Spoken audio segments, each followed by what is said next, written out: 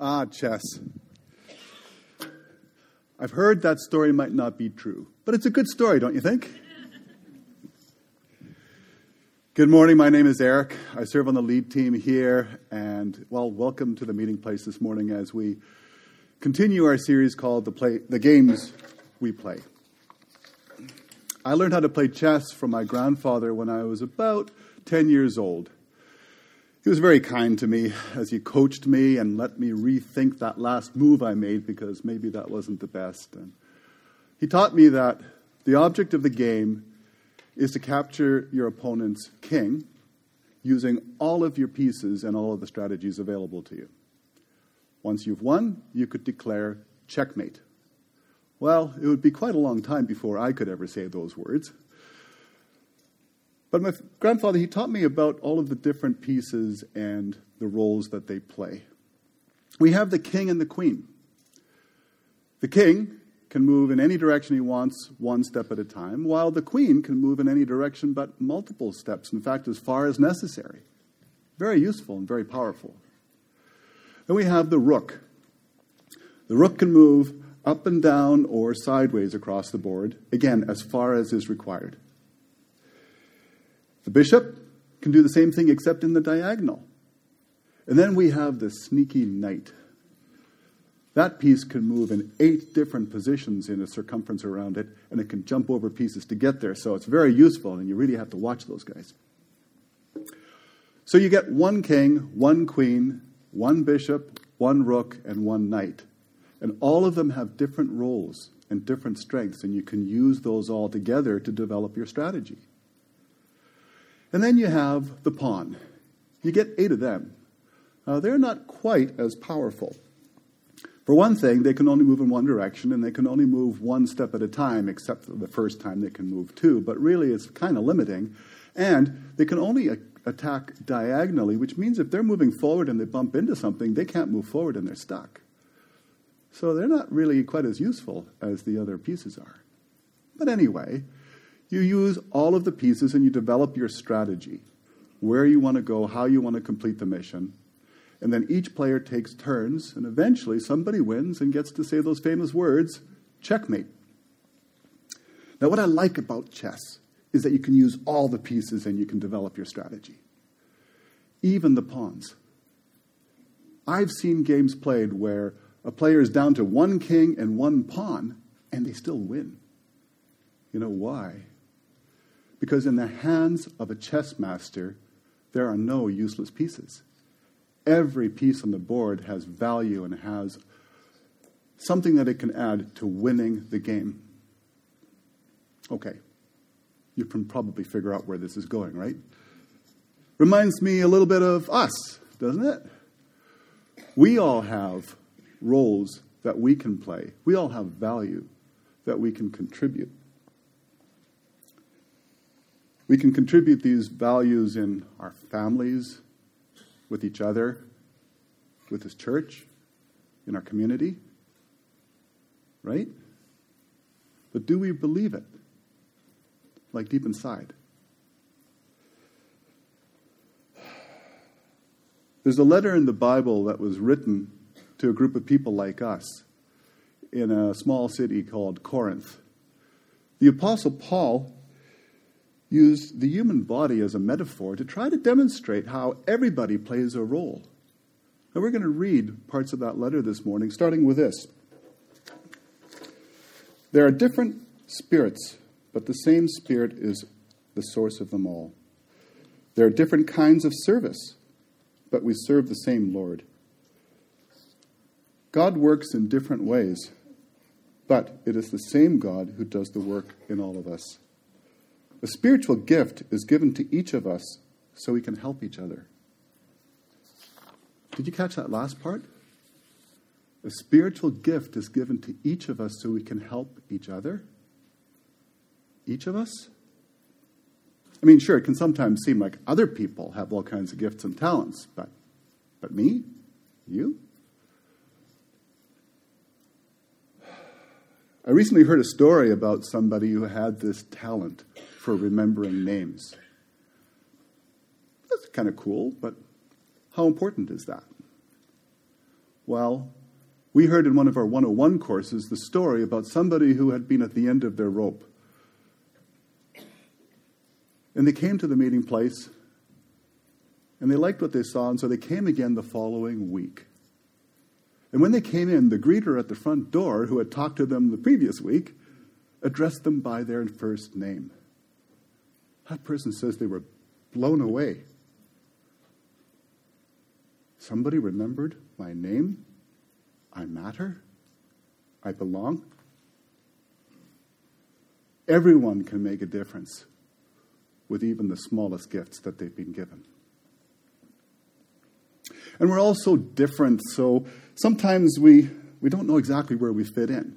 Sometimes we think to ourselves, well, leave it to those people. But suggesting that other people have skills and we don't is a little bit like the chess player saying, all I need is a king and a bishop and let me go. Well, no. We're supposed to do this together. I'm going to read on here. It says, "But our bodies have many parts, and God has put each part just where he wants it. How strange a body would be if it only had one part. Yes, there are many parts, but only one body. The eye can never say to the hand, I don't need you. And the hand can't say to the feet, I don't need you.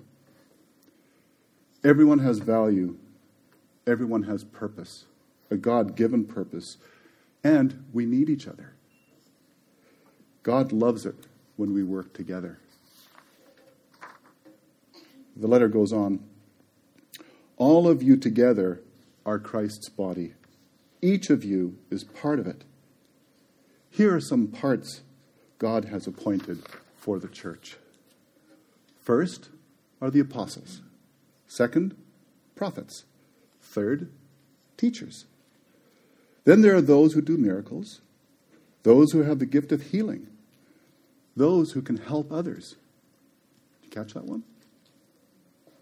"Those who have a gift of leadership, those who speak in unknown languages," and these are just some of the roles. There are so many others. Are you wondering perhaps what your role might be? Or do you need a reminder perhaps? Well, there's a lot of ways to maybe accomplish that, but I have an idea for you that you might want to try. It's simple. Pray, read, wait, do, repeat. Pray. Say to God, I'm ready.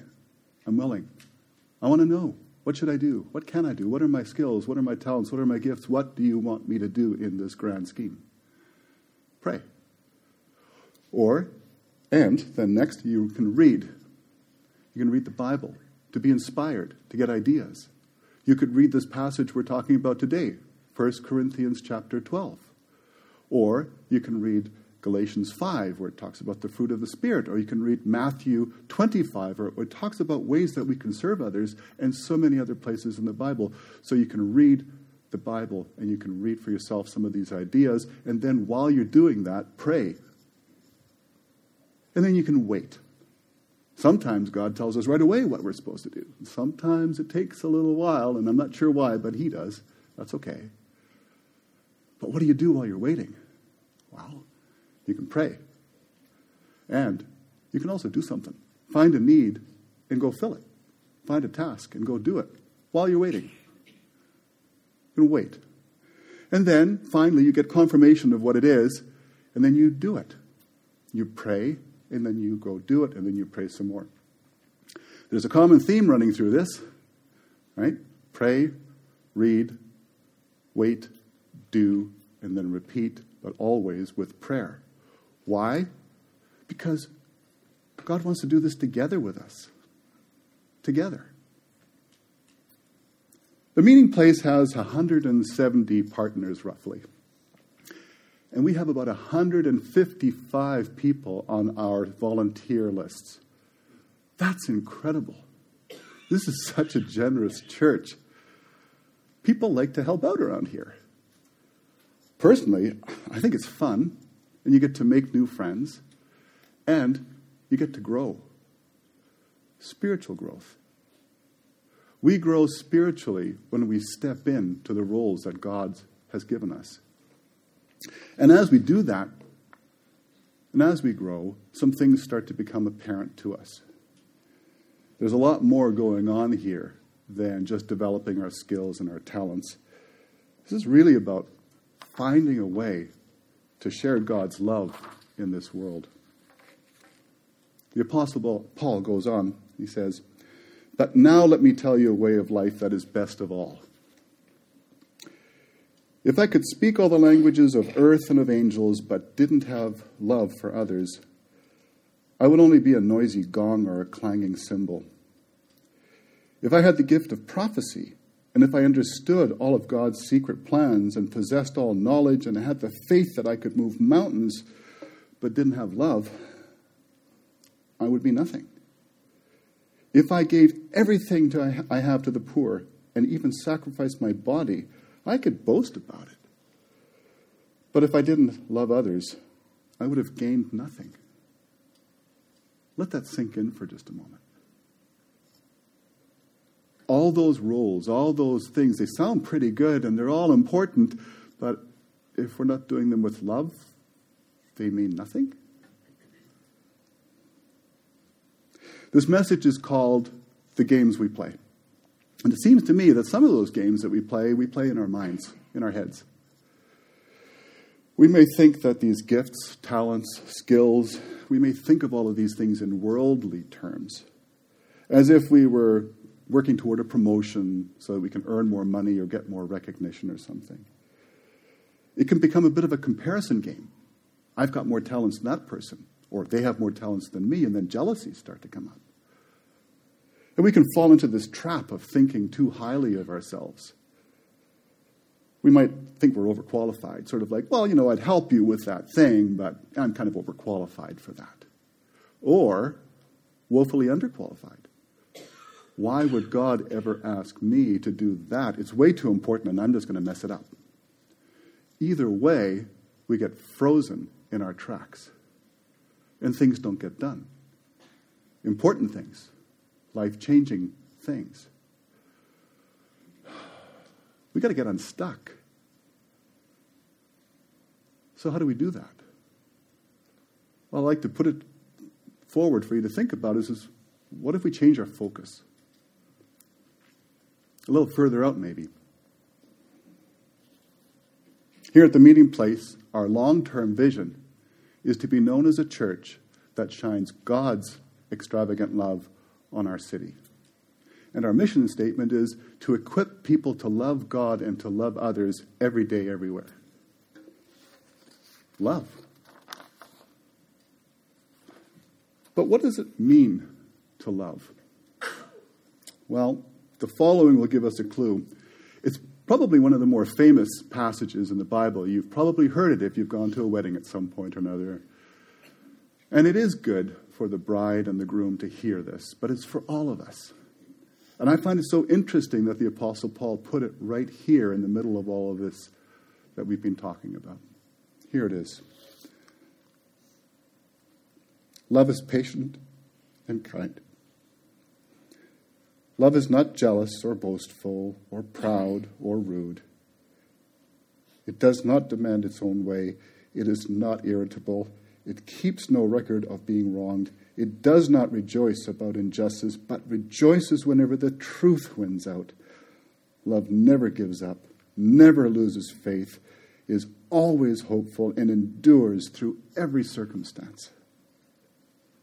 And he concludes by saying, 3 things will last forever: faith, hope, and love.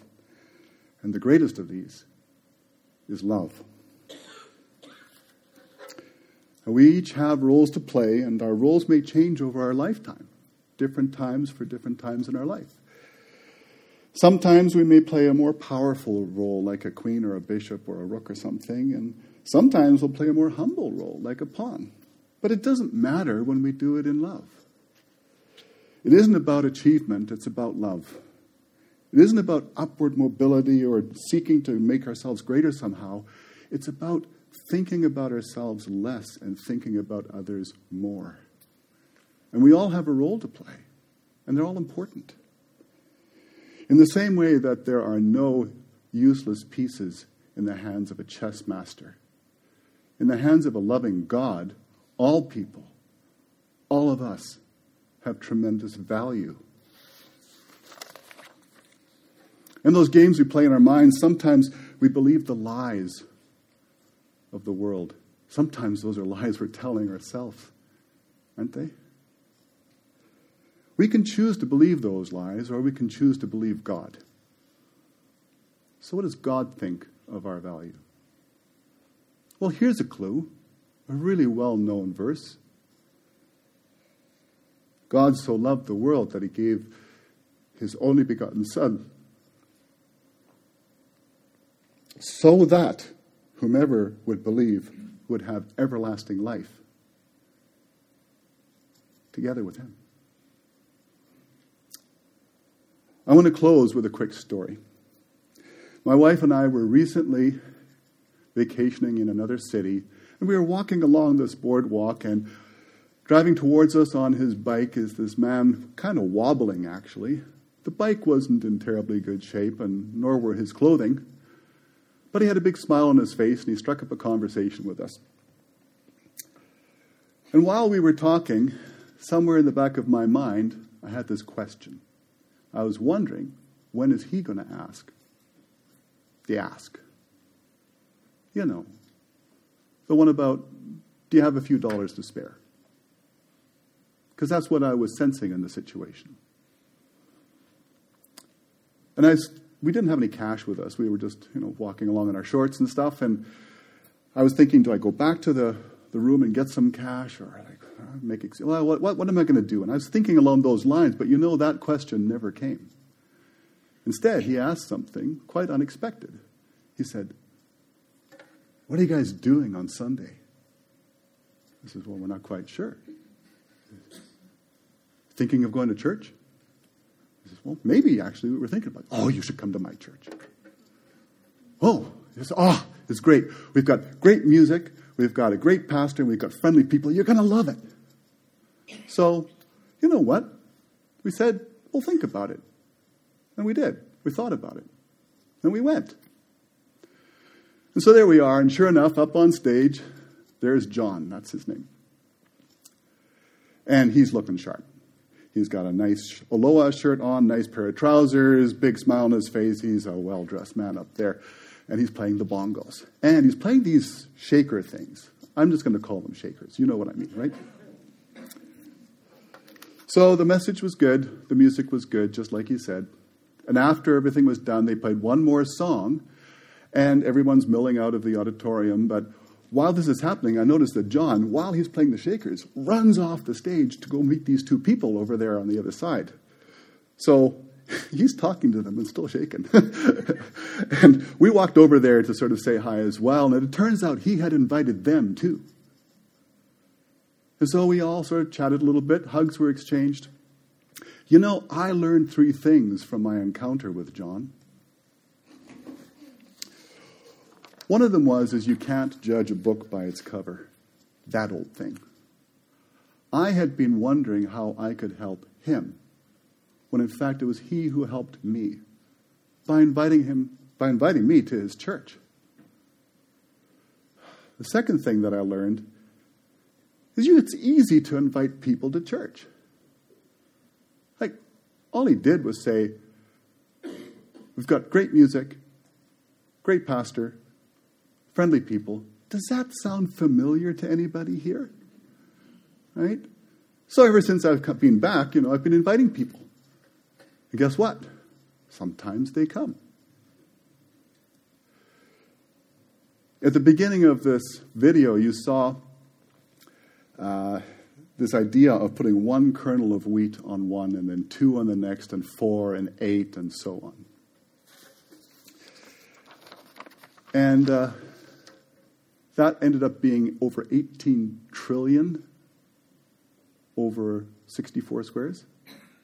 You know where this is going too, right? John started it by inviting me to church. I'm carrying on by inviting people. I'm telling you all about it, so maybe you'll invite some people. And I'm thinking, can we fit 18 trillion people into this auditorium? We might need another service, right?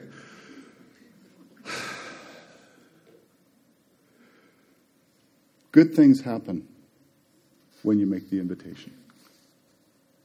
As for the third lesson that I would learn, I'd have to wait another week until the following Sunday. There we were, there he was up on stage, and sure enough, he'd invited 2 entirely new people. That's 6 people in 2 weeks that he had brought to that particular church. We got talking to him a little bit afterward, and I sort of leaned over and said, John, strikes me that you have a gift. You have a gift of evangelism. He looks at the floor and smiles a little and says, yeah, some people have told me that. And then he gets serious. He says, but it hasn't always been that way. I was not a very good person when I was a young man. In fact, I used to belong to drug gangs in Los Angeles. And there was drugs and there was violence and all kinds of terrible things. And I spent 22 years in prison. But something happened. God got a hold of me. This is what he said. He said,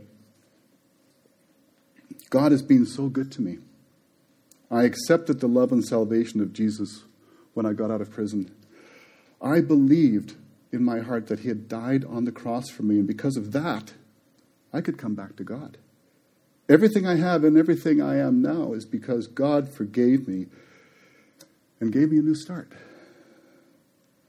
That's the reason why I invite people to church. It's because God's been so good to me. I just want to share that with everybody. And that's the third lesson that I learned from John.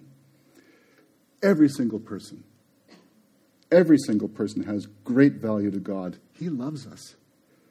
And when we get lost in the games that we play, he's always there, ready to forgive, ready to resume the journey with us. The world may not forgive us, but God will. And we can be useful. Whether we're playing bongos or inviting people to church or serving coffee or setting up chairs and tables, sitting with somebody who's in pain, praying with somebody, joining a small group, hosting a small group, remembering someone's name. It's all useful when it's done in love. There are no big roles, there's no small roles, they're just roles.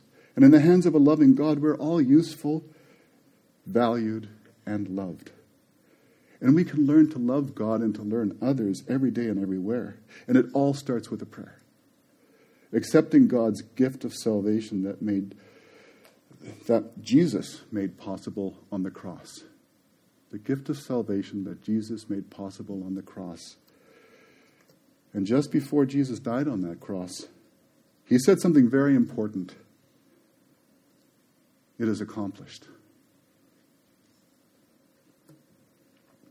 What did he mean by that? Well, I think he meant love wins. Checkmate. Would you pray with me? Father, there's so many things we don't understand, and there's so many ways that we get confused about what our role in this life is and what our relationship with you should be and so on, but we just want to say thank you. Thank you that you love us. Thank you for having patience with us and teaching us. Thank you for never giving up on us. And thank you that we have a way back to you. We pray that all of us would soon find out what the next thing is that you have in mind for us, because we know it's going to be good. We pray this all in Jesus' name. Amen.